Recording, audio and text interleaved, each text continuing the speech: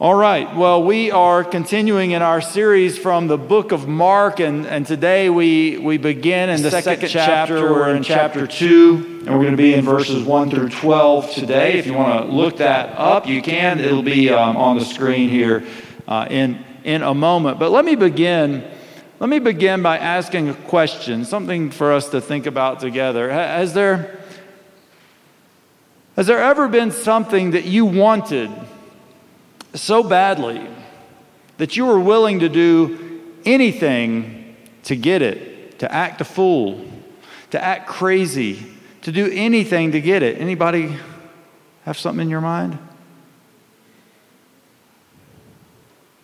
No? Okay. I'll show. I do. No?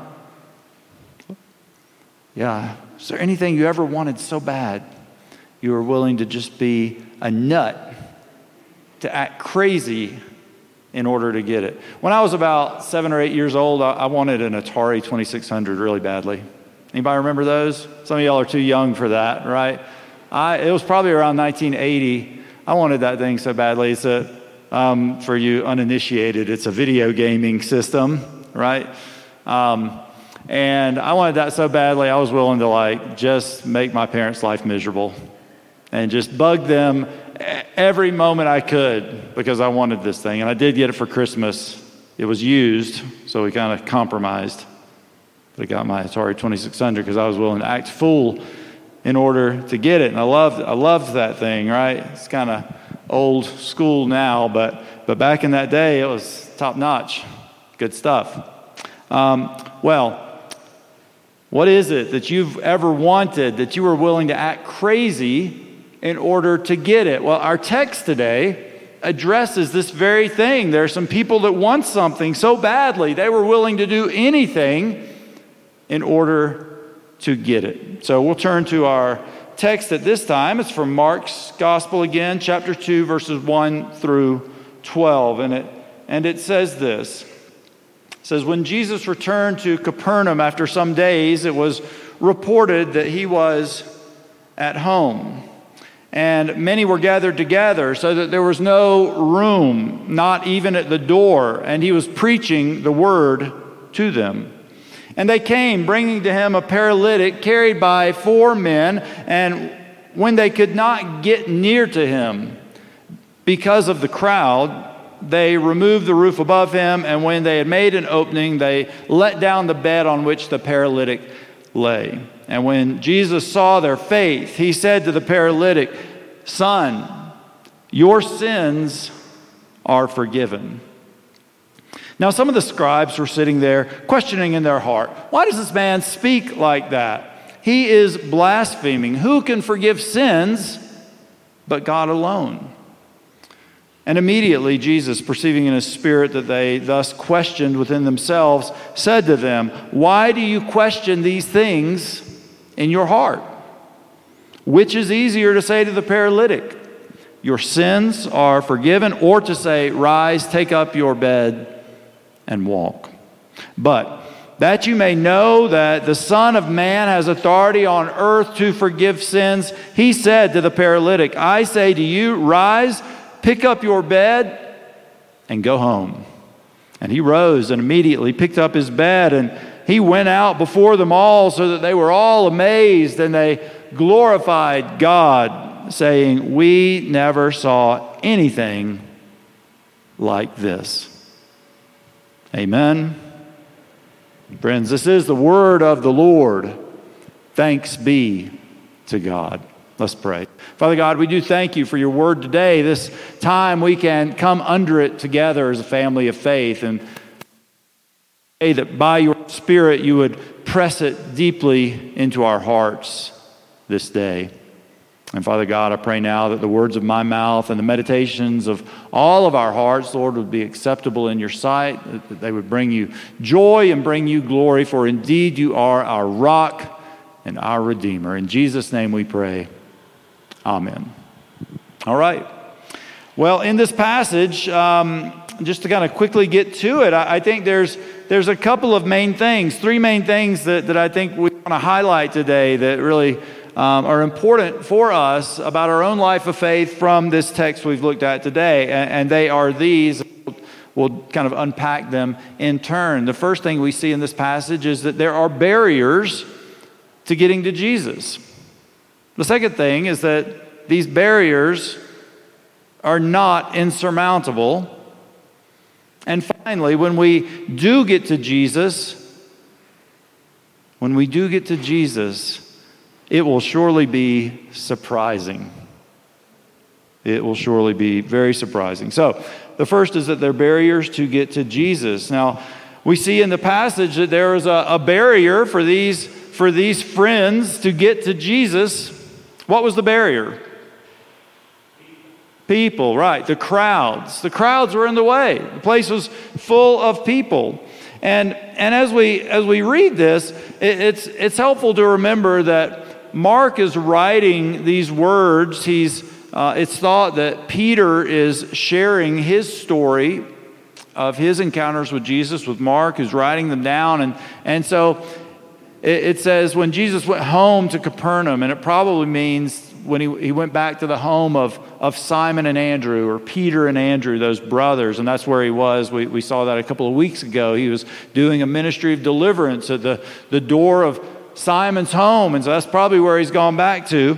And so for Peter to be sharing these things, it would be very personal and very real, and he would have been an eyewitness of all of these things, and so he's telling it with a lot of detail of what happened at the house where Jesus was teaching that day. The house was packed. The doors were full of people. The windows had people sitting in them. The lawn was full of people. They were covered up with people as Jesus was teaching. People wanted to hear Jesus. And then the story kind of picks up the pace at this point when we hear about these 4 men who brought their paralyzed friend to the house because they wanted to encounter Jesus. And they carried their friend, and they could not get into the house because it was so full of people, because there was this hindrance. There was this blockage. There was this crowd in the way, right? And either they had heard about Jesus or their friend had heard about Jesus and had said, please take me to see him. Take me to Jesus. But Mark says they could not get near him because of the crowd. And I think the point is this, that here we find some genuine seekers. Some people that really want to find Jesus, to be with Jesus, and they can't get to him because there's so many people in the way. Now, that crowd of people, I think it's instructive to sort of unpack who was in the crowd. And what we could say is that there were kind of 3 main groups of people in the crowd that day. There was the general crowd, just the general crowd. We've talked about them before. We'll talk about them more again all throughout Mark's gospel. The crowd was kind of a hindrance to Jesus' ministry. They were in the way. We read about last week, Jesus healed the man with leprosy, and then the text says he couldn't even go into a town because he would be basically mobbed with people, with this general crowd of people that were just all along kind of interested. They were interested, but maybe just more curious about the wow factor, about what were these signs and wonders going to be. They wanted to see what Jesus was going to do next, but they didn't necessarily believe on Jesus or trust on Jesus, but they were more of a hindrance to Jesus. And then within that crowd, there were religious leaders. Now, it's interesting that this is the first time in Mark's gospel that we see the religious leaders show up. Now, the religious leaders, what's their job? Well, it's sort of to keep the religious traditions rolling along smoothly, right? Kind of keep the gears oiled up, moving smoothly, no problems in the way. And then here comes Jesus. And he's got a new power and a new authority, and he's doing things different. He's just kind of mucking up the system, as it were. And just to put it sort of succinctly, the religious leaders were at odds with Jesus. They didn't like Jesus. He's messing up the system. And then finally, It's not mentioned directly in the text, but within this crowd that was filling up this home where Jesus was teaching were the disciples. Those that Jesus had called unto himself to follow him, to become fishers of men. They were there. And of course, they're learning to trust him and to believe on him and to follow him, but also in a way, they're kind of in the way. We saw before, Peter tells Jesus, let's go back to Capernaum. Let's continue this deliverance ministry, right? We're almost like celebrities there. But Jesus says, no, my mission is to go from town to town to preach the gospel, that the kingdom of God is at hand. Repent and believe. We've got to go out beyond what's comfortable. We've got to go out beyond what we know to complete this mission. And so in a way, the disciples are kind of an obstacle to getting to Jesus as well.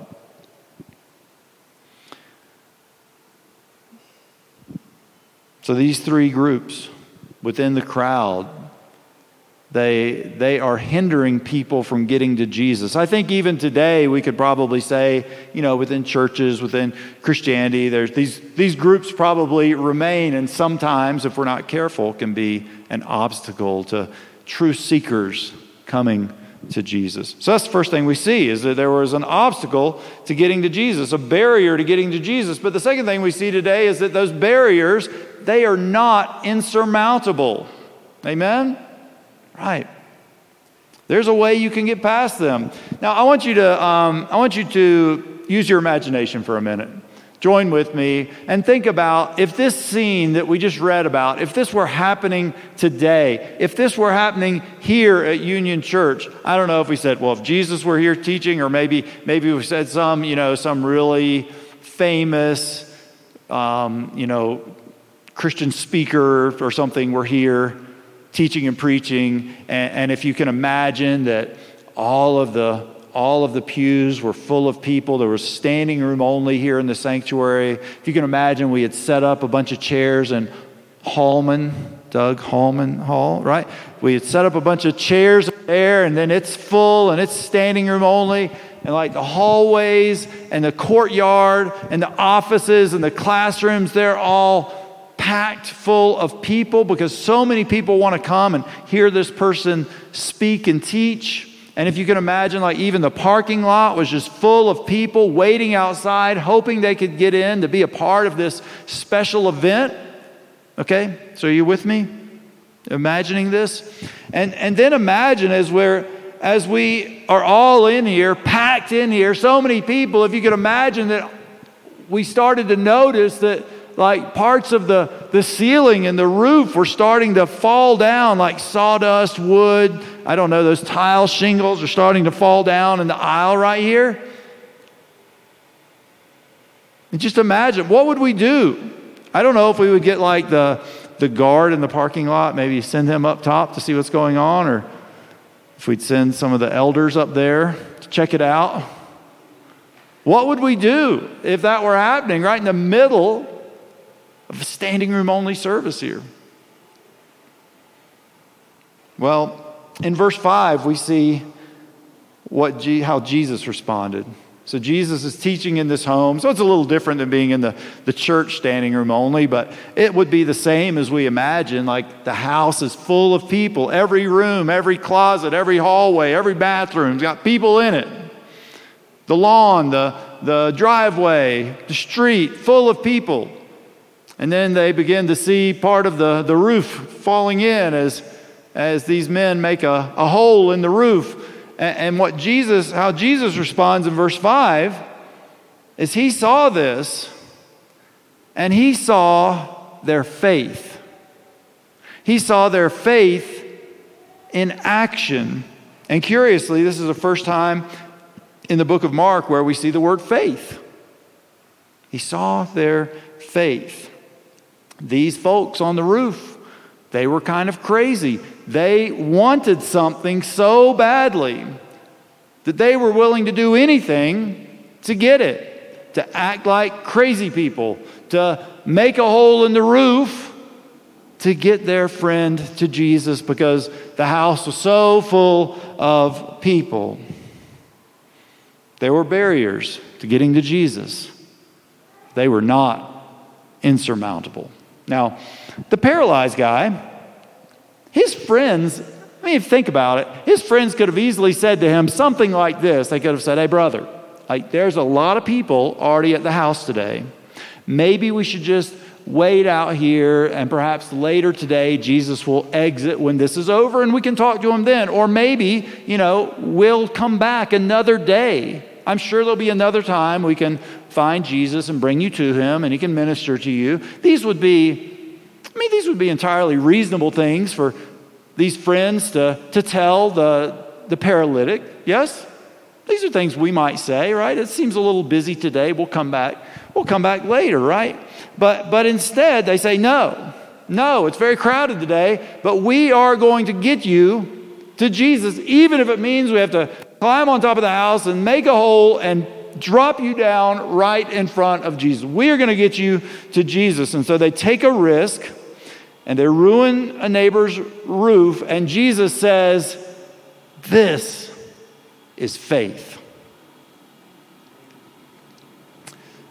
Now, there's kind of a cool illustration of faith that C.S. Lewis wrote about.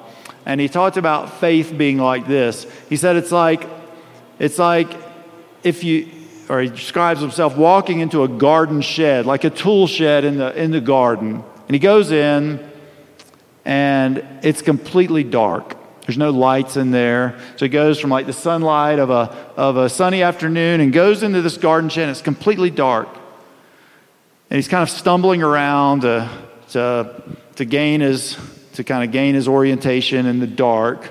And as he's stumbling around, he sees this beam of light, just a small beam of light shining in from the roof, like it's like a tin roof or a lamina roof, and there's a little pinhole in it or a nail hole in it, and there's this shaft of light shining in. And as he stumbles around in the dark, he sees this light, and he kind of draws near to the light and looks through the beam of light out the hole in the roof and sees the sun and the blue sky and the clouds and the green leaves of the trees.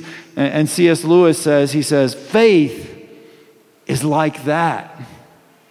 Like you're stumbling around in the dark, and then you draw near to this light and you can see. He says that is faith.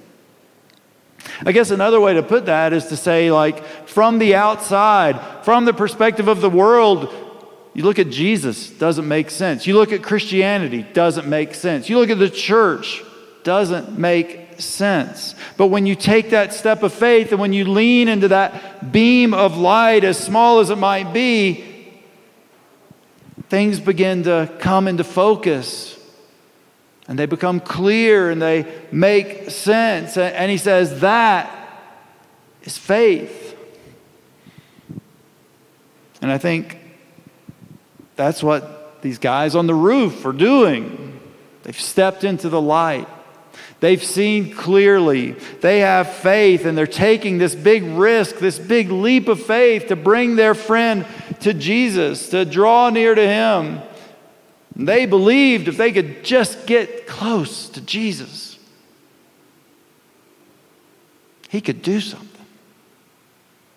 It would make all the difference, and that was faith. And so Jesus sees their faith. He sees their willingness to risk everything to bring their friend to him. And that's how Mark illustrates faith for us. And it doesn't mean that you've got to leave your logic or your mind at the door, but it does mean that you may have to push past some obstacles and some barriers. Maybe you got to act a fool even to get to Jesus. And that's faith. So we see the barriers to Jesus. Those barriers are not insurmountable. And finally, what we look at today is that our encounters with Jesus will always be surprising. They will always be surprising. So verse 5 again, I like this. Jesus says, Mark says, when Jesus saw their faith, he said to the paralytic, he said, "Son, your sins are forgiven." Son, your sins are forgiven. Now think about that. Y'all, put yourself in the place of the paralytic. Have you come to Jesus this day? Have you come through the roof to have your sins forgiven? What do you think? No. No, right? It's all about the paralyzed part is why you've come to Jesus, right? Not for the forgiveness of sins. You've come through the crowd. You've come through the roof. You've done this radical thing to overcome the barriers that day. And Jesus says your sins are forgiven. That is not what you have come for. I mean, I know that sounds very Christian-y for us to say, oh yes, I'm sure that's why he came. That's not what this, he came because he was paralyzed, right? And Jesus doesn't address that initially. Jesus says, son, your sins are forgiven, right? Rather than meeting the man's obvious and felt needs, Jesus drills down much deeper into the heart of this man. And what I mean by that is it's like if you're a parent and you've ever had, with kids, sometimes you have to distinguish with your kids between what they may want, right? Like an Atari 2600. The things they may want and the things they need, right? Sometimes these are one and the same. Oftentimes these are different. What we want may not really be what we need. What we need may not really be what we want at that time. But sometimes we have to help our kids understand that. Sometimes in our own lives we have to reconcile these things. But Jesus is doing this with the paralytic, right? What he wants is for his paralysis to be healed. And Jesus is telling him what you need is for your sins to be forgiven. He's going much deeper. He's taking the man to a place he probably didn't even think he needed to go. So Jesus dives deep. He goes after the forgiveness of sins and gives the man what he really needs. And I've heard it said before. I think this is Tim Keller, but I can't say for certain. But I've heard it said that it's almost always true when we first start going to church, when someone first begins to meet Jesus, to find God, that almost always it's as a means to an end, right? I want God to do something for me. Heal this in my life. Fix my marriage, right? Get my kids straightened out. Whatever it may be, we come to God as a means to an end. But as we begin to mature in our faith, right, then we begin to come to Jesus for Jesus. And all these other things will happen. I think the paralytic man, perhaps we could say, he's coming to Jesus as a means to an end. But Jesus is pushing him deeper to get Jesus and to get this ultimate healing, which is above all else. Now, as this goes on, the scribes are there. So like I mentioned, the religious leaders are there. This is the first time we encounter them in Mark's gospel. They are there. They're not really liking what's going on here because they believe that only God can forgive sins. Here's this man saying he's forgiving sins. They don't believe he is God, and so they're not very happy with what is going on. But of course, we know that is the heart of the ministry of Jesus, to forgive sins and to restore life and to bring salvation. And so he's doing what he came to do. They're kind of saying, hey, wait a minute, you can't do that. But that is what Jesus is all about. Now, with all of that in mind, there are barriers to coming to Jesus. Those barriers are not insurmountable. When we come to Jesus, it will always be surprising. For this man, he was coming for healing, and Jesus begins to talk about forgiving his sins. It will always be surprising. Now, what do we do with this? How do we respond to this? Well, I think there's but two ways we can respond to this text. We can respond like the religious leaders. Hey, you can't do that. Right? You can't do these things. This is offending me. Or you can respond by bowing down and by worshiping him. I think those are the only responses we have as we encounter this text. Let me make one more note before we finish up. I really like this about the text. when Jesus says to the man, he says, "Son, your sins are forgiven." Your sins. Jesus makes this very personal with this man. He's not talking in a general way, right? All sins will be forgiven, sort of generally, but he says, "Son, your sins have been forgiven." And I wonder what may have gone on in this man's mind as Jesus talked about forgiving his sins in this very personal way, because I imagine for most of us, there are things in our life, there's a sin nature about us that we wouldn't want to talk about publicly or wouldn't want anyone else to know, or would bring us great shame if they were to be revealed to the world, right? And this man may have felt that same way, but Jesus comes and says, your sins, right? Even those sins, even those things you would never want to talk about in mixed company, even those things are forgiven, brother. You are forgiven. What a powerful thing that is. What a powerful moment. That realization that Jesus knows me and he knows my sin. And even as he knows my sin, he still accepts me. And he still loves me. And he still forgives me. And y'all, that's pretty awesome. That's pretty awesome. And y'all, that is the gospel. That Jesus knows us and he loves us so much that he would die in our place, that we are so bad that he had to die for us. But we are so loved that he delighted to die in our place for the forgiveness of our sins. And not just in a general sense, but in a very personal way.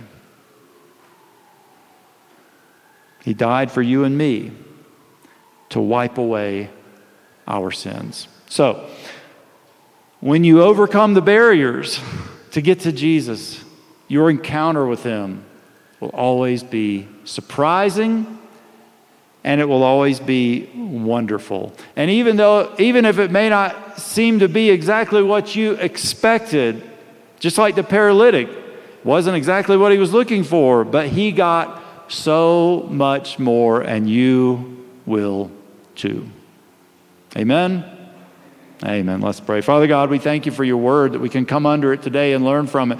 We pray, Lord, that as we see obstacles to growing in our faith, that we would not be discouraged, that we would not be turned back, that we would not give up, but that we would believe, just like those friends of the paralytic, that those obstacles are not insurmountable. And Father God, I just pray that you would give us a joy, a surprising joy as we encounter you time and time again. We thank you for loving us enough to heal us, but most especially to heal us in an eternal way, to heal us of our sin nature. We thank you for your grace, which is free, but we know which came at a cost. Thank you for loving us that deeply. We pray it now in Jesus' name. Amen.